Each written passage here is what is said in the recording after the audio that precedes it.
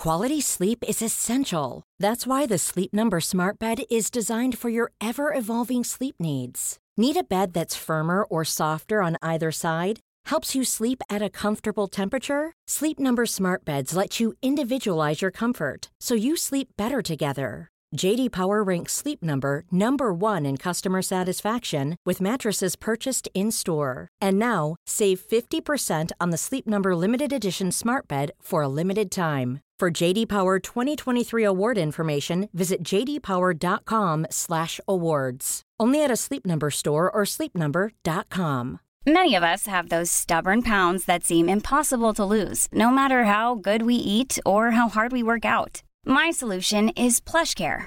PlushCare is a leading telehealth provider with doctors who are there for you day and night to partner with you in your weight loss journey. They can prescribe FDA-approved weight loss medications like Wegovy and Zepbound for those who qualify. Plus, they accept most insurance plans. To get started, visit plushcare.com/weightloss. That's plushcare.com/weightloss.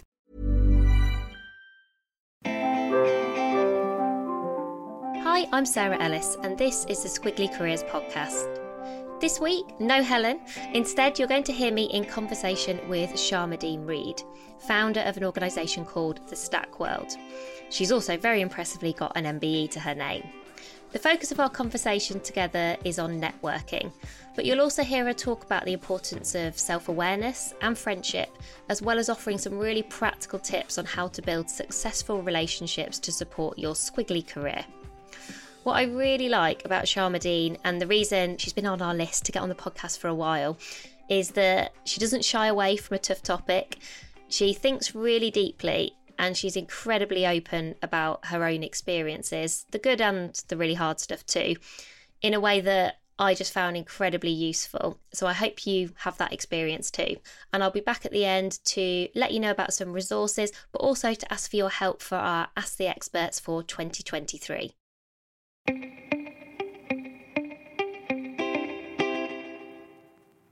So Sharmadean, thank you so much for joining us for a conversation today on the Squiggly Careers podcast. I can't wait to spend a bit more time with you. Thank you so much for having me. So let's start by introducing the Stack World, your company, to our listeners who might be coming across it for the first time, or maybe they've heard of it, or perhaps they've got a friend who's involved. So share with us a bit about what the Stack World is and why it exists. Thank you so much. So the Stack World is a platform that powers women's communities. It means that any one of our members can sign up, they can start or join a community, they can host events, and most importantly, they can build their power network by connecting with other women.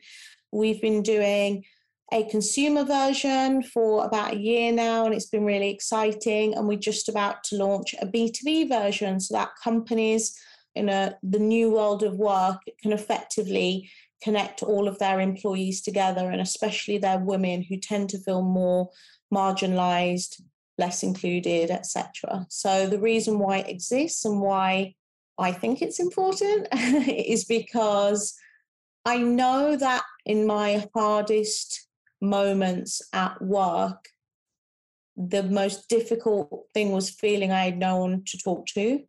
And it doesn't matter whether that is about leadership skills, pay rise, negotiation, or juggling being a working mom. It doesn't matter what the topic is. It's just, do I have a community of women that I can refer to for support? The topics we have actually are very, very varied, from Web3 to working mums.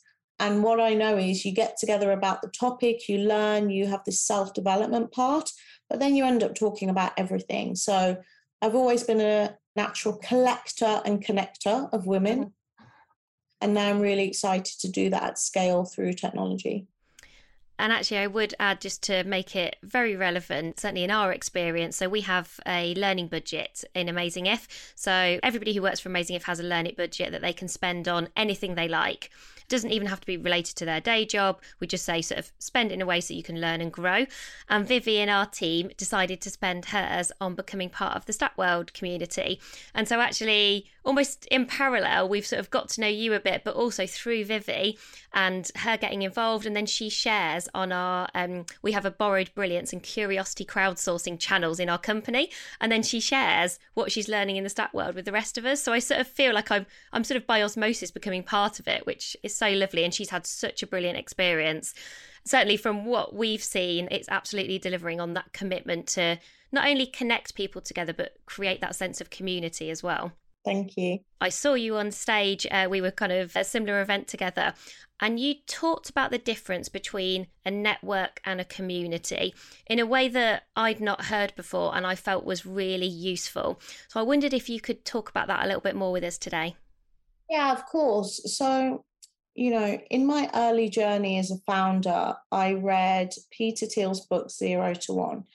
And I always thought, this is a really incredible, enlightening book if you are actually at 0. So if you have a quality, then yes, everyone is at 0. But I was thinking, actually, where's the book or where's the content that kind of acknowledges that because of our gender or racial inequities in the world of work, there are a lot of people who are actually on -3, -4, -10.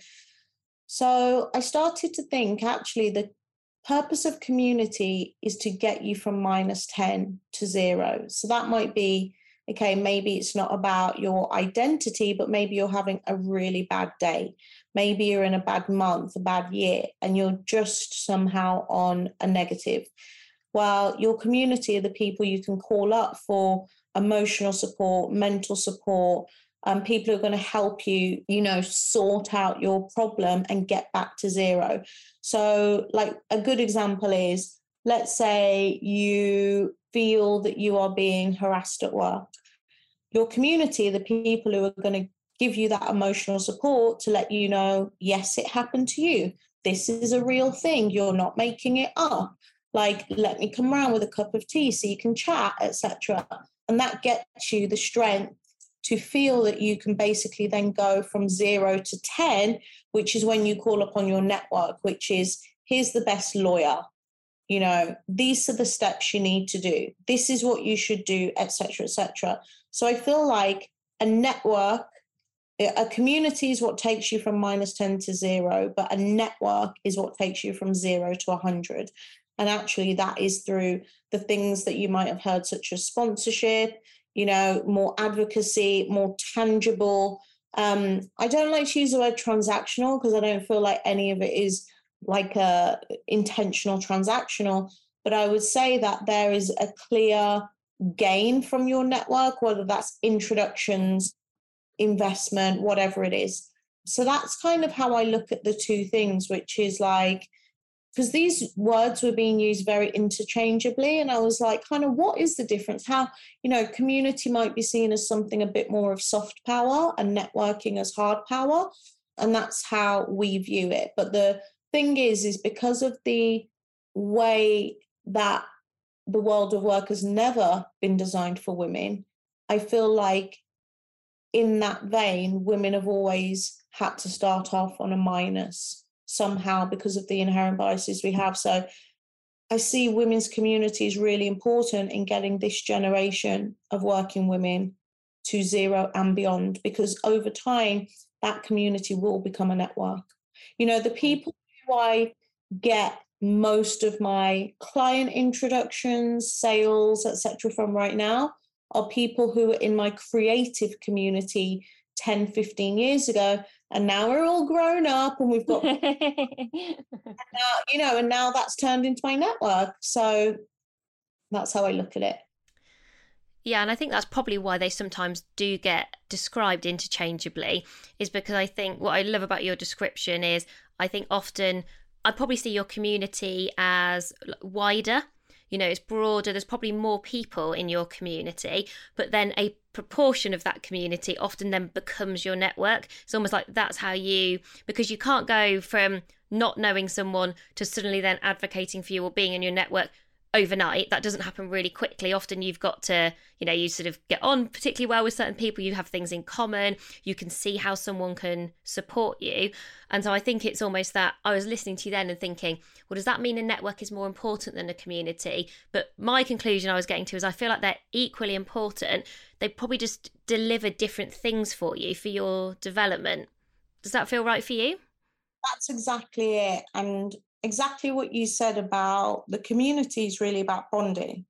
That's the most important thing, because spending time with someone might also determine how you label it. So if I have you over to my house for dinner, for 2-3 hours with like a bunch of other people, and we're all getting deep and meaningful, and our shoes are off and you're in someone's home, that is a very different experience to if I invite you to a dinner in a private dining room of a fancy hotel. There's a bit more of a formality to it. There's a bit more, again, like I said, that transactional element to it. Yes, you're definitely going to learn and you're going to converse, but there's something about being in a home which makes it feel more of a community. So I would say that bonding happens better in that homely community environment. But you could have the exact same group of people and the outcome would be completely different just by virtue of changing the location. I think that all of these things are very context driven. And like you said earlier, the same people could be both your community and network, changing over time. What's so interesting about that is almost what, as you've described, the setting where we connect can have a really big impact on almost like how we connect. And you use this description of the third space, which I think I'm still getting to grips with and trying to understand. So perhaps you could talk to us a bit more about this idea. It's one of those words, isn't it? You sometimes read in articles about this third space. Like, what does a third space mean and why is it so helpful for us?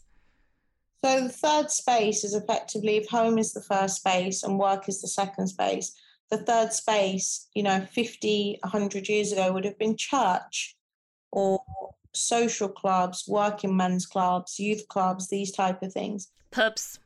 Now our third spaces might be your gym, your wellness centre. It's funny because we do all of these incredible things to create youth clubs and activity-driven spaces for when you're young, but the minute you hit adulthood, it automatically revolves around alcohol, food, those more consumptive elements rather than creative elements.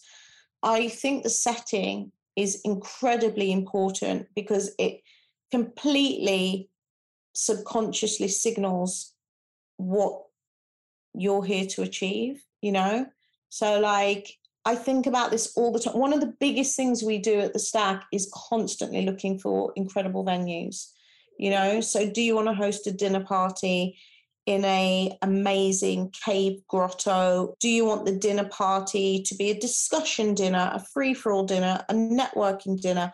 Like, who's doing the food? Are you hiring a female chef?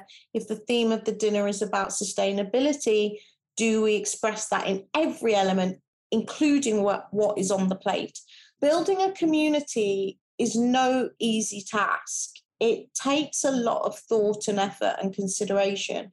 But we've done it so much for so long that we've kind of created these shortcuts, tactics you can use to instantly shortcut meaningful connection, develop trust. I'm really into behavioral economics and I'm really into reading about early humans and how human behavior. So I'm always looking for these different strategies for how you shortcut a community. But even if you get a community off the ground, the next level is maintaining it. And then if you want, growing it. I'm not always a believer in growing a community. I think sometimes micro communities are just as important. So then you have to focus on maintaining. So there's so many things to think about when it comes to building communities. I would say just because of the work that I've been in, I'm much better at doing it for women than for men or other genders. But there's things that I know that are guaranteed to kick off a community for women that we do with our 500 communities that we've got in the app. And I think over the past couple of years, I find it really interesting to reflect on what have we unlearned or stopped learning and what do we need to relearn. And there's quite a lot of research that our relationships are becoming more transactional. And by transactional, what I mean is very related to doing our day job. So I've got 10 tasks I've got to do today or this week, and these are the relationships I need to build so I can sort of tick those tasks off and do my job really well. And one of the things that Margaret Heffernan says, and I'm a big fan of her work, and she talks about the human skills we need right now in her TED Talk, is we need to get better at building relationships beyond the ones that we need right now. So almost like go beyond sort of the day job and make sure you're ticking off those tasks and think about, well, am I having curious career conversations? Am I exploring and being really ambitious about where my career could take me? Am I investing in myself? I think Michelle Obama has a brilliant quote where she was like, we have got to stop putting ourselves at the bottom of our own to-do lists. And I always really kind of love that phrase because I feel like so many people just nod along when you say that. So if somebody is listening now and maybe they're quite afraid of networking, networking does still have lots of these quite negative connotations. Some people, maybe a bit more introverted like me, can't help but think of it as being intimidating, something you think you should do, but you don't really want to do if you're honest. And maybe they're listening to you and kind of going, oh, the stat world sounds amazing, but also quite intimidating. I can imagine for lots of people, as somebody who's more introverted, whatever your gender, you always have this sense of like, oh, building relationships can feel, I get worried about it feeling hard, or how do I do that authentically? What advice would you start with for someone who's feeling nervous, or perhaps they've lost that skill a bit over the last few years of creating those connections beyond their day job? Yeah, the first thing I would say is that there can often be this feeling that if you can't do something for me, or if we can't collaborate right now, then this has been wasted, which I just don't believe in. Like I said, I collect people. There are so many people who I will have given work to this year that I met years ago, and I just saved them in my memory bank. So that's the first thing, is just because you can't do something right now doesn't mean you can't do something in the future, which then leads to my second thing, which is I always want to just get to the core of what drives a person. And actually, some people who are naturally mission driven offer up that information in the first 10 seconds of meeting them. This is what I stand for.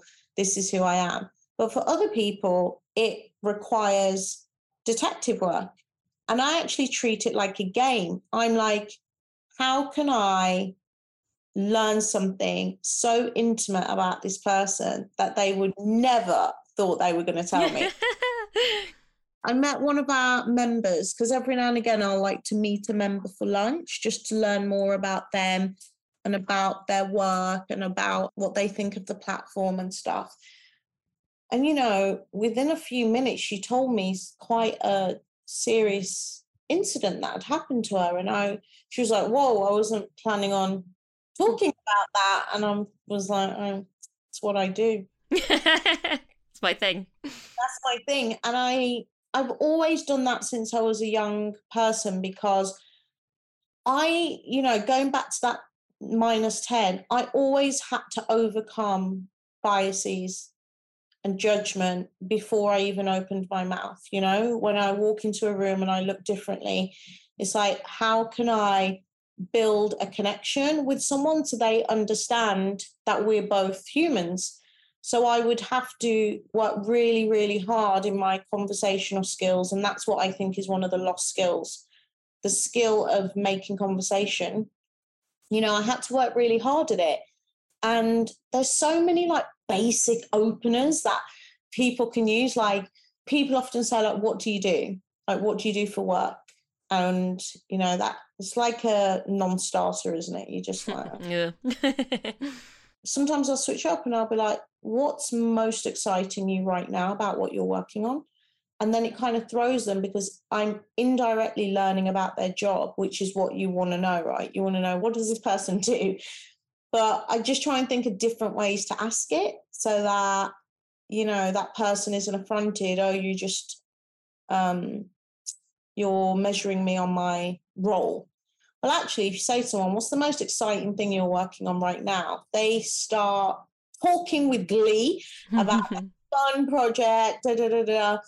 And then I don't think I've ever experienced anyone saying to me, I'm not working on anything exciting right now, because it might even be their garden projects. They're building a shed, and that's the most exciting thing right now.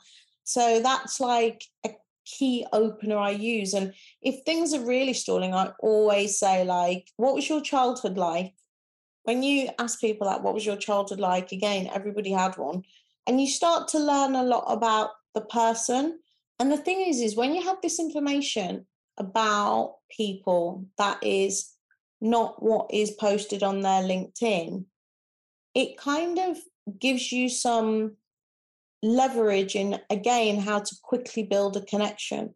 If I know that somebody is really into jazz and Japan and coffee, I'm starting to triangulate who this person is and what they aspire to be, what they want to emulate. They probably don't want to really be doing their day job. They want to be sitting in coffee shops, listening to jazz, drinking in Japan with the brain, you know? Oh, this person's a romantic. This person's really romantic, actually. This is what drives them. This is what motivates them. So I think that when you're introverted, seeing it as detective work to be done, as a data gathering exercise, and just being as curious as possible. And people, when they're networking, tend to gloss over the details all the time. Oh, so then, you know, I moved to New York and I started the job, and I'll be like, whoa, whoa, whoa. How did you decide you wanted to move to New York? And then you ask them to break it down. And just by interjecting gently, you get this person talking and talking and talking, which kind of takes it off you, which is good if you're an introvert. And really what you're doing is you're learning loads about them. And what's so nice about that, I wrote down, curiosity creates connection. Like, to me, I think so often we put pressure on ourselves in those moments to think, I feel like I should be selling myself in some way. And I'm like, well, let go of that as an assumption. Actually, what you need to be doing is thinking, this is a brilliant opportunity to learn. There's a great journalist, a lady called Celeste Headley, whose TED Talk is 10 Ways to Have Better Conversation. And the first thing she said is that as a journalist, I approach every person I'm talking to, even if I think I'm really disagreeing, you know, with maybe what they stand for or who they are, of thinking I'll have something to learn from that person, which I just think is brilliant. I'm exactly the same. I'm always like, I've definitely got something to learn from this person. And it's just about peeling back the layers to uncover what that is. One of my favourite books is Robert Greene, The Laws of Human Nature. And it's so fascinating because we are all just these archetypes and playing these roles. And the minute you realise what role someone's playing, it's so much easier to move through the world when you realise that everybody's walking around with these different hats, traumas, roles, and they're flexible. They're not necessarily fixed, but we all tend to be wearing them. So, yeah, it's almost like a private game. You can just treat it as a little private game for yourself. Like, how many secrets can I collect? I can almost see the glee on your face, Sharmadean, when you're describing that. I'm now imagining, I feel like you must be everybody simultaneously, the best sort of psychologist, psychiatrist, therapist, even just looking at you and listening to the questions. I'm just, this comes from my own self-work as well. Like, it was only in my late 20s that I started to do some seriously deep work. I've done everything from cacao drinking ceremonies and vaping colleges to hypnotherapy, doing all personality tests, whatever. Like, I'm genuinely just curious as to, like, why I am the way I am and why everybody is the way that they are. Like, if somebody's uptight or nervous or anxious or optimistic or whatever it is, I'm always like, I wonder why you're like that. Like, yeah. What is it? What was the trigger? I've got a very good friend, and when we very first met, in fact, this is a really good example again of what we've been talking about, which is I knew this girl through a mutual friend, and I saw her at parties all the time.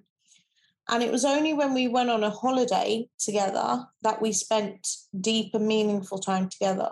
During that time, I learnt that her father had sadly passed away when she was very, very young. In my head, I was like, oh, so that's why you are anxious. That's why you've got a people-pleasingness to you. Like, I get it now. There's a fatherlessness alongside the trauma. There are all of these different things that mean that this is the way you are. And up until that point, I didn't actually understand why she was the way she was. And then if that personality type might be negative to you, you could be dismissive of that. I think like everybody has a story. Everyone has a story about why they are this way.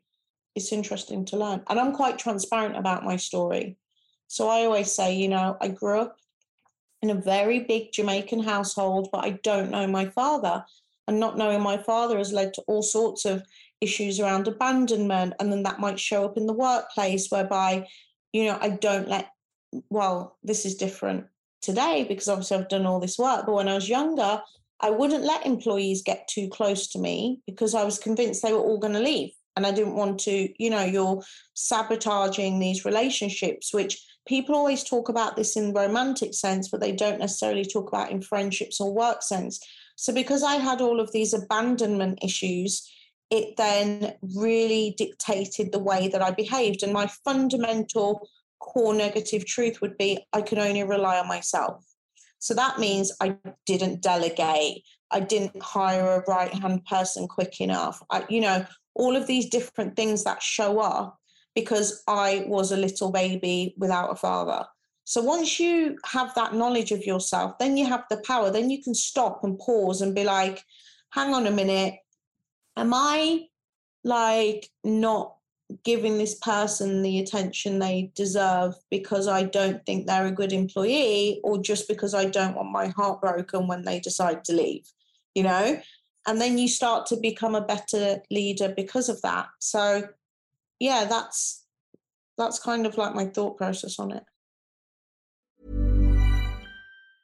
Jewelry isn't a gift you give just once. It's a way to remind your loved one of a beautiful moment every time they see it. Blue Nile can help you find the gift that says how you feel and says it beautifully, with expert guidance and a wide assortment of jewelry of the highest quality at the best price. Go to BlueNile.com and experience the convenience of shopping Blue Nile, the original online jeweler since 1999.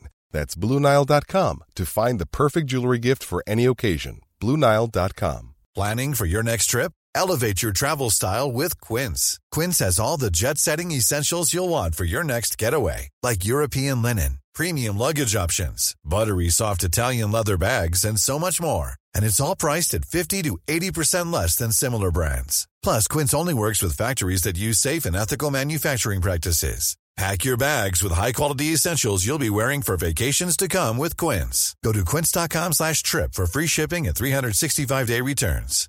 This is Paige, the co-host of Giggly Squad, and I want to tell you about a company that I've been loving, Olive & June. Olive & June gives you everything that you need for a salon-quality manicure in one box. And if you break it down, it really comes out to $2 a manicure, which is absolutely insane. It's also so easy to get salon-worthy nails at home with Olive & June. The difference between how your nails used to look when you did them yourself and now with the Mani system is a complete game changer. The best thing about Olive & June, too, is it's a quick dry. Dries in about 1 minute, lasts for 5 days, and full coverage in up to 1 to 2 coats. Visit oliveandjune.com/perfectmani20 for 20% off your first system. That's oliveandjune.com/perfectmani20 for 20% off your first system. Yeah,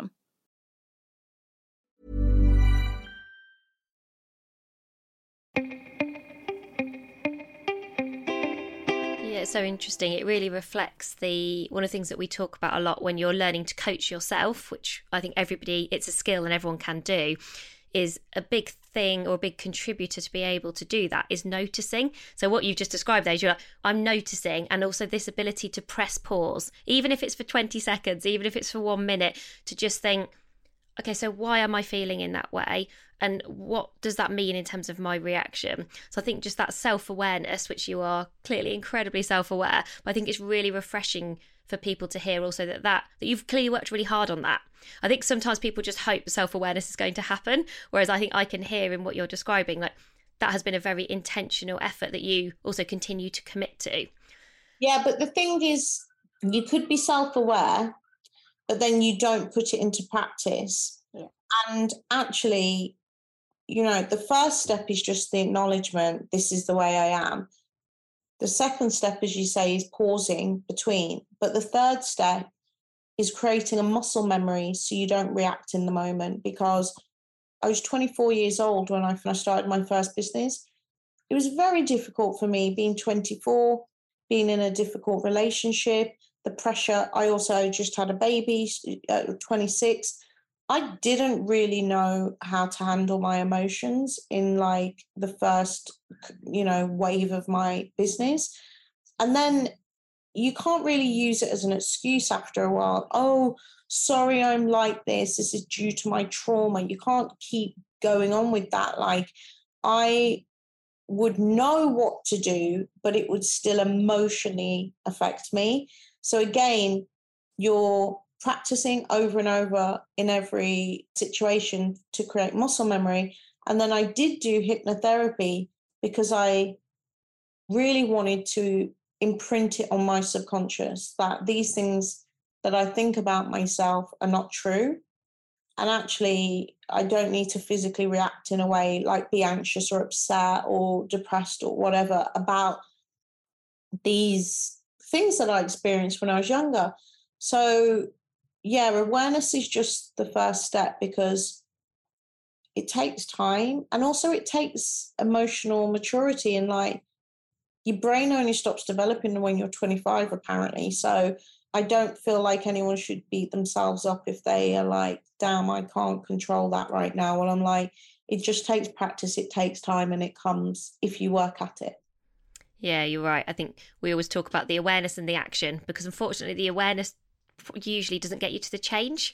So if you want to do anything differently, you've got to try taking action. But to your point, don't beat yourself up if initially those actions are not the right ones. Or like, I've definitely done things in the past where I got the awareness, I tried to take the action, and it was just completely the wrong action for me. It meant that I was trying to be someone that I wasn't, or maybe I was comparing myself to someone else and thinking, oh, well, that's what they would do, so that's what I'm going to do. And then it's a bit of a disaster. But I think that's okay. You can then sort of try something else. So I think feeling like we can give ourselves permission to experiment. And, you might be thinking about networking or community, which we're talking about today. And sometimes you might have a conversation that doesn't feel like it went very well. Maybe you felt like your questions didn't really work, or you didn't get that sense of connection. But I think just noticing that and thinking, okay, so, well, what would I try next time? Or like, why not? And what was it that felt difficult about that? Rather than thinking, and I do see this quite a lot, particularly with women, is something doesn't work out and we go straight to, I'm a failure. Like, I beat myself up, I'm my own worst critic, I did a bad job. It's true. And what you said at the beginning of that, which is I was trying to learn to be a leader through role models that don't look like me. I was reading all the big male business books, looking at CEOs who still, if you look at public companies, tend to skew white male, and being like, oh, if you want to be a successful CEO, you've got to do X, Y, Z, get up at 5, take no prisoners, rank and yank, and all of this jazz. And I would say that a big shift, what the pandemic did for me, if there's one upside, is it made me far more empathetic and nurturing and tapping into my feminine energy as a leader, rather than just being like, whip cracker type of boss. Even now, we have such a loving culture within the company that I've not experienced since I've been a leader, and it's really, really nice, and it makes me feel really proud. But I had to find my own style and my own voice, and that in itself is a journey. I kept thinking, it's that fear you have that if you're soft, you're perceived as weak, and then they're going to walk all over you. And I was like, I can't, if I let them do this, then they're just all going to take over. And actually, I've realized if you hire good people and you know, if they believe in the mission and the purpose of your company and you give them the parameters but flexibility, people do deliver. You know, it's been really nice to see this change.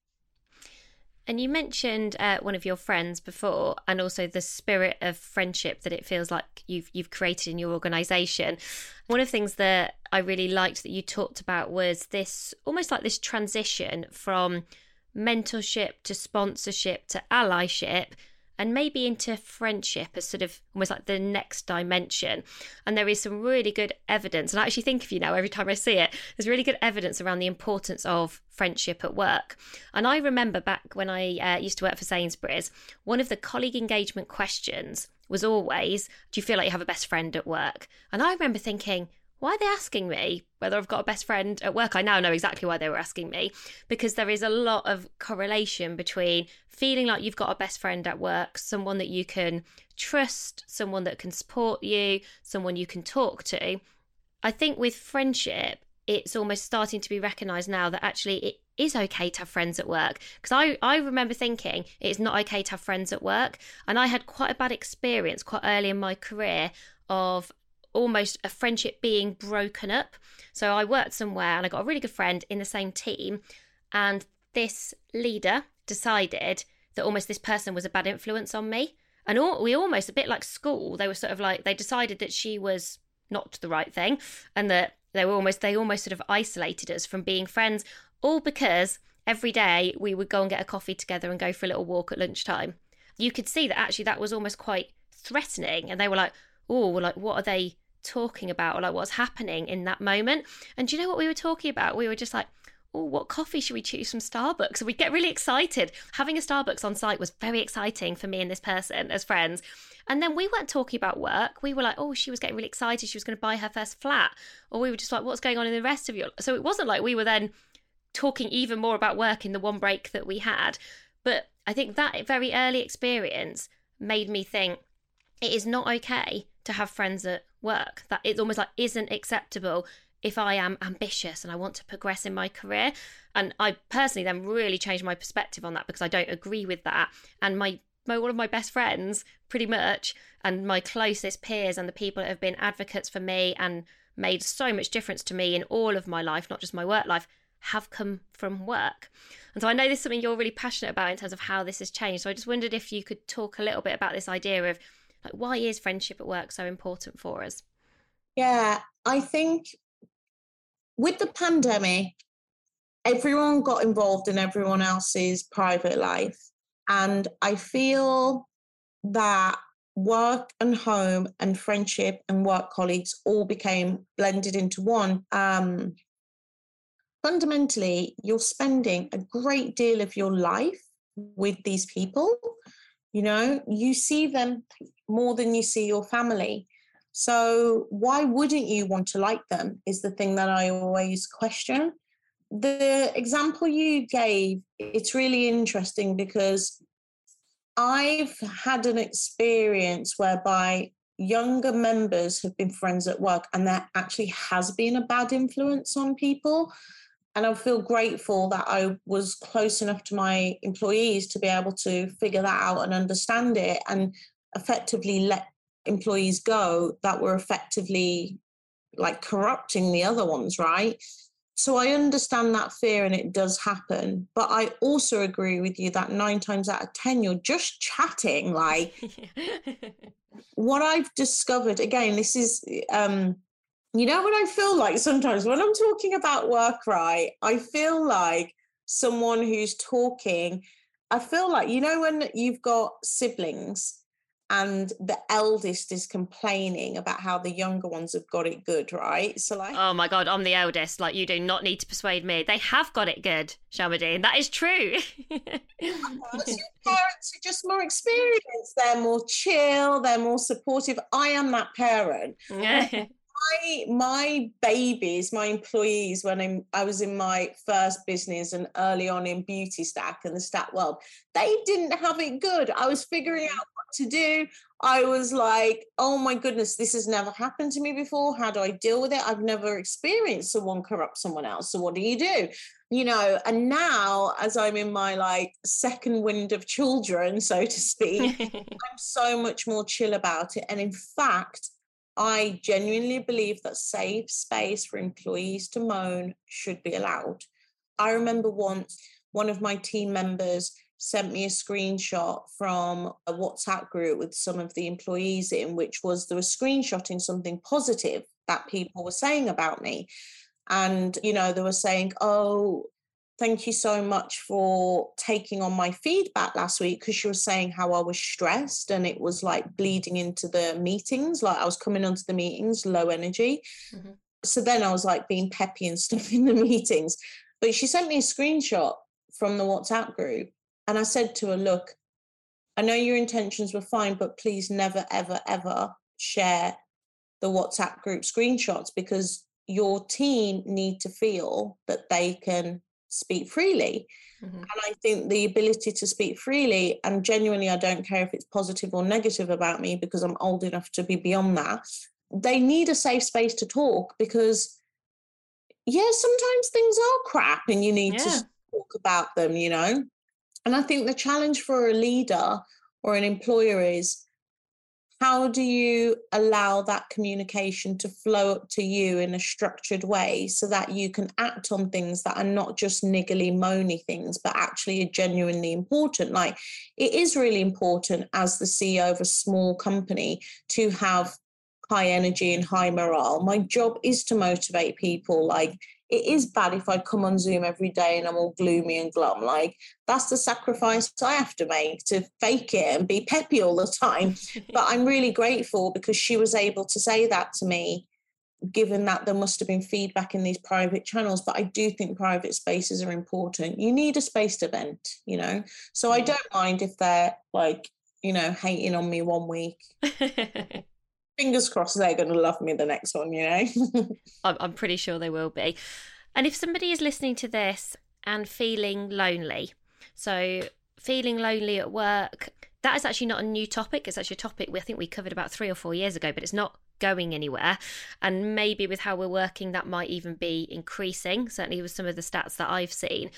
So maybe you're feeling like you're kind of friendless. It feels like, you know, I don't feel like I've got friends. Maybe you've even joined a company. I always think, and I'm very aware of it for our team in Amazing If, joining a company now is so different. You know, you're not going into a place, and, you know, I'm a big fan of flexibility and hybrid, and I think it makes it a much better place for everybody. But equally, starting at a company where you go to somewhere and you see everyone and they're all sitting around the same place is a very different experience to loads of people who've started new jobs in the past couple of years and maybe never met their colleagues kind of face to face. Maybe everything's been over a screen.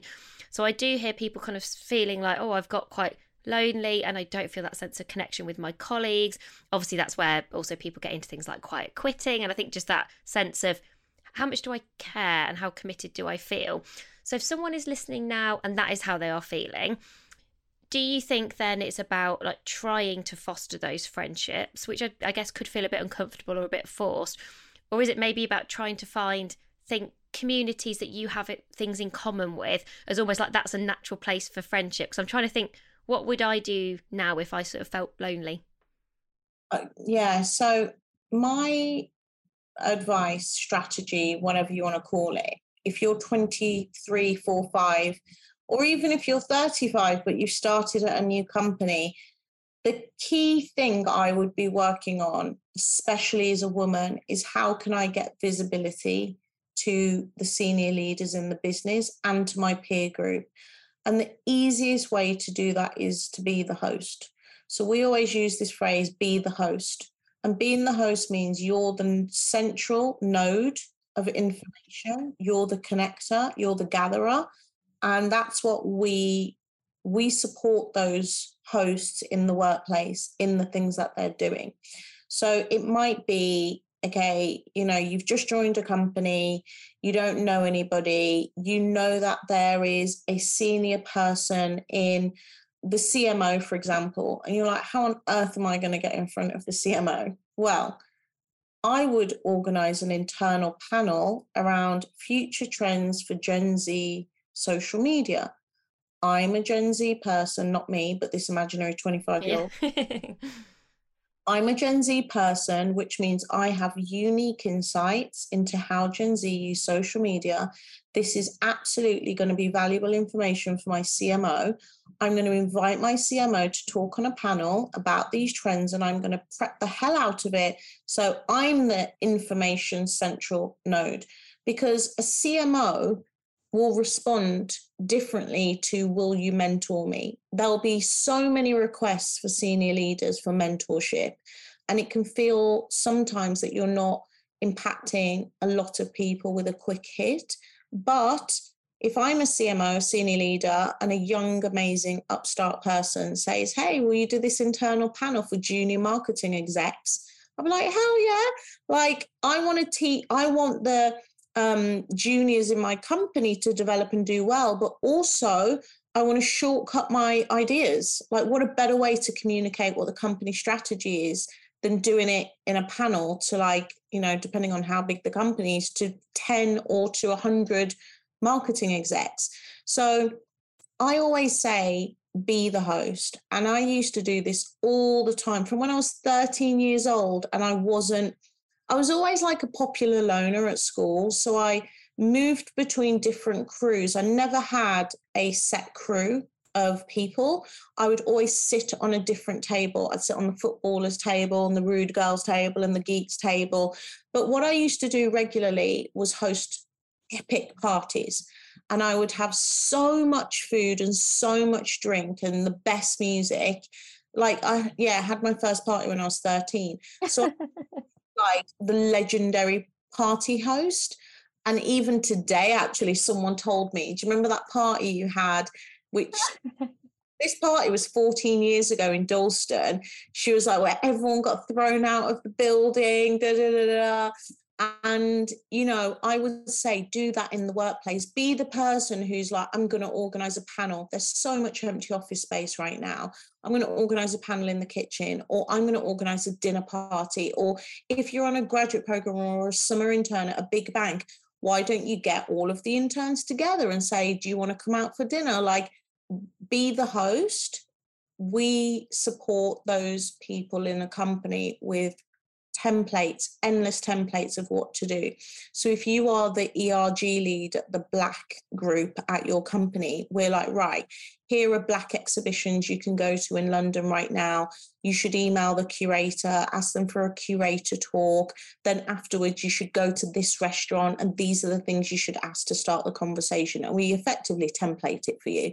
So yeah, that to me is the best way to build friendships, build connections, but also get in front of senior leaders, because those skills are completely transferable. If you can gather people together and you can get them around a mission, that is literally what an entrepreneur does all day, every day.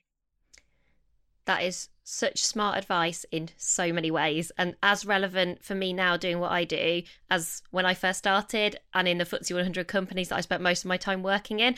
So as you say, that's such a transferable and useful talent. I think wherever you are in your career, whatever stage you are at, it's very good advice.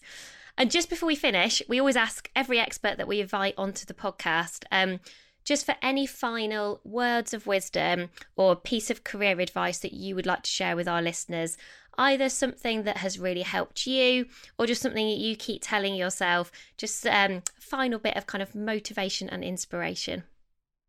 What I would say is, in my darkest times, I would always be like, just put one foot in front of the other. Just send one email, just go to one party, like an event, just, you get what I mean? Just one. And I'm a big believer if I just keep putting one foot in front of the other, it doesn't matter how slow, how fast, how deep, how light, things will start to move and things will start to happen. So that for me is what I always revert back to when I'm just like, nothing's happening, or I'm not where I want to be, or why, you know, what am I doing with my life? just always put one foot in front of the other. That's very good advice. And I think I had a tiny meltdown at Paddington Station about 2.5 weeks ago, which I always end up talking about these things on the podcast, so our listeners will hear about it in our end of year review, no doubt. I always have meltdowns at stations. So last year it was at Clapham Junction. This year it was at Paddington. And I think your advice there is really helped me, because it wasn't about trying to think, oh, well, what do I need to do differently, or really trying to fix anything. It was like that was all way, way, way too much for me, because I wasn't there. But what I could do was sort of put one foot in front of the other and just be like, okay, well, that's one thing I need to do today. One thing that's just going to make me feel like I've made a tiny bit of progress. Exactly. It's like, what's the next right thing to do? Yeah. And Sharmadean, if people want to join the Stack World, and who wouldn't, though, I'm guessing, can men join or can men not join? Is it for women exclusively? All genders. We have 6% currently who are not women. We just tend to create content and communities around the things that are directly related to women. Yeah. I was going to say, because actually when I was looking at it and reminding myself, I was like, it feels like, yes, it's a space for women, but like lots of content, I sort of think, but that would be helpful for everyone. And how could people join? Like, where should people go to find out more? So you can go to thestack.world and sign up. You can have a free membership or a premium membership, but there are hundreds of free clubs and events and things to attend. And you can create your profile and introduce everyone to your work and your business. And I look forward to seeing your profile on the Stack. And if you're listening to this, and lots of our listeners will be listening, and they'll be in a company where they might think, wow, maybe they come and experience this for themselves, but they think, wow, this would be really helpful in my company. And I have seen that and can really imagine how it'd be helpful for organisations. What's the best way for them to find out more if they're listening and they're sort of in the role where that might be useful? That would be awesome. Like, get your company to pay for your membership. What you would do is go to our website, and there is a button called corporate membership, and then we'll get in touch with you and figure out what your needs are. Because some companies want mentorship programs, events, panels, ERG support. We tailor it to what that company needs. Brilliant. Thank you so much. Because I was thinking, I appreciate we're probably not really the organisations you want, but I was like, I'm just going to do this for everyone in Amazing If for next year. So that's a conversation we'll have after we finish the podcast. Sharmadean, thank you so much for taking the time to talk to us on the Squiggly Careers podcast. Conversation has absolutely lived up to and even exceeded my expectations. So thank you. Thank you so much for having me. See you soon.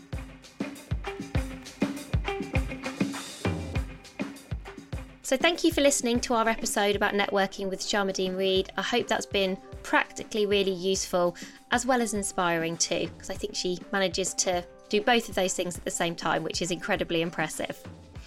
One question I had for all of our lovely listeners today is, who would you like to hear on the Squiggly Careers podcast in 2023? Is there an expert that you would love to find out more about? Is there a topic that you'd really like us to cover? Please do always send any suggestions or ideas our way. It's Helen and Sarah at squigglycareers.com. But that's all for this week, and we'll be back with you again soon. Bye for now.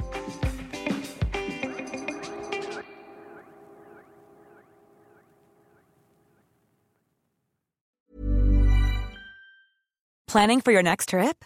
Elevate your travel style with Quince. Quince has all the jet-setting essentials you'll want for your next getaway, like European linen, premium luggage options, buttery soft Italian leather bags, and so much more. And is all priced at 50 to 80% less than similar brands. Plus, Quince only works with factories that use safe and ethical manufacturing practices.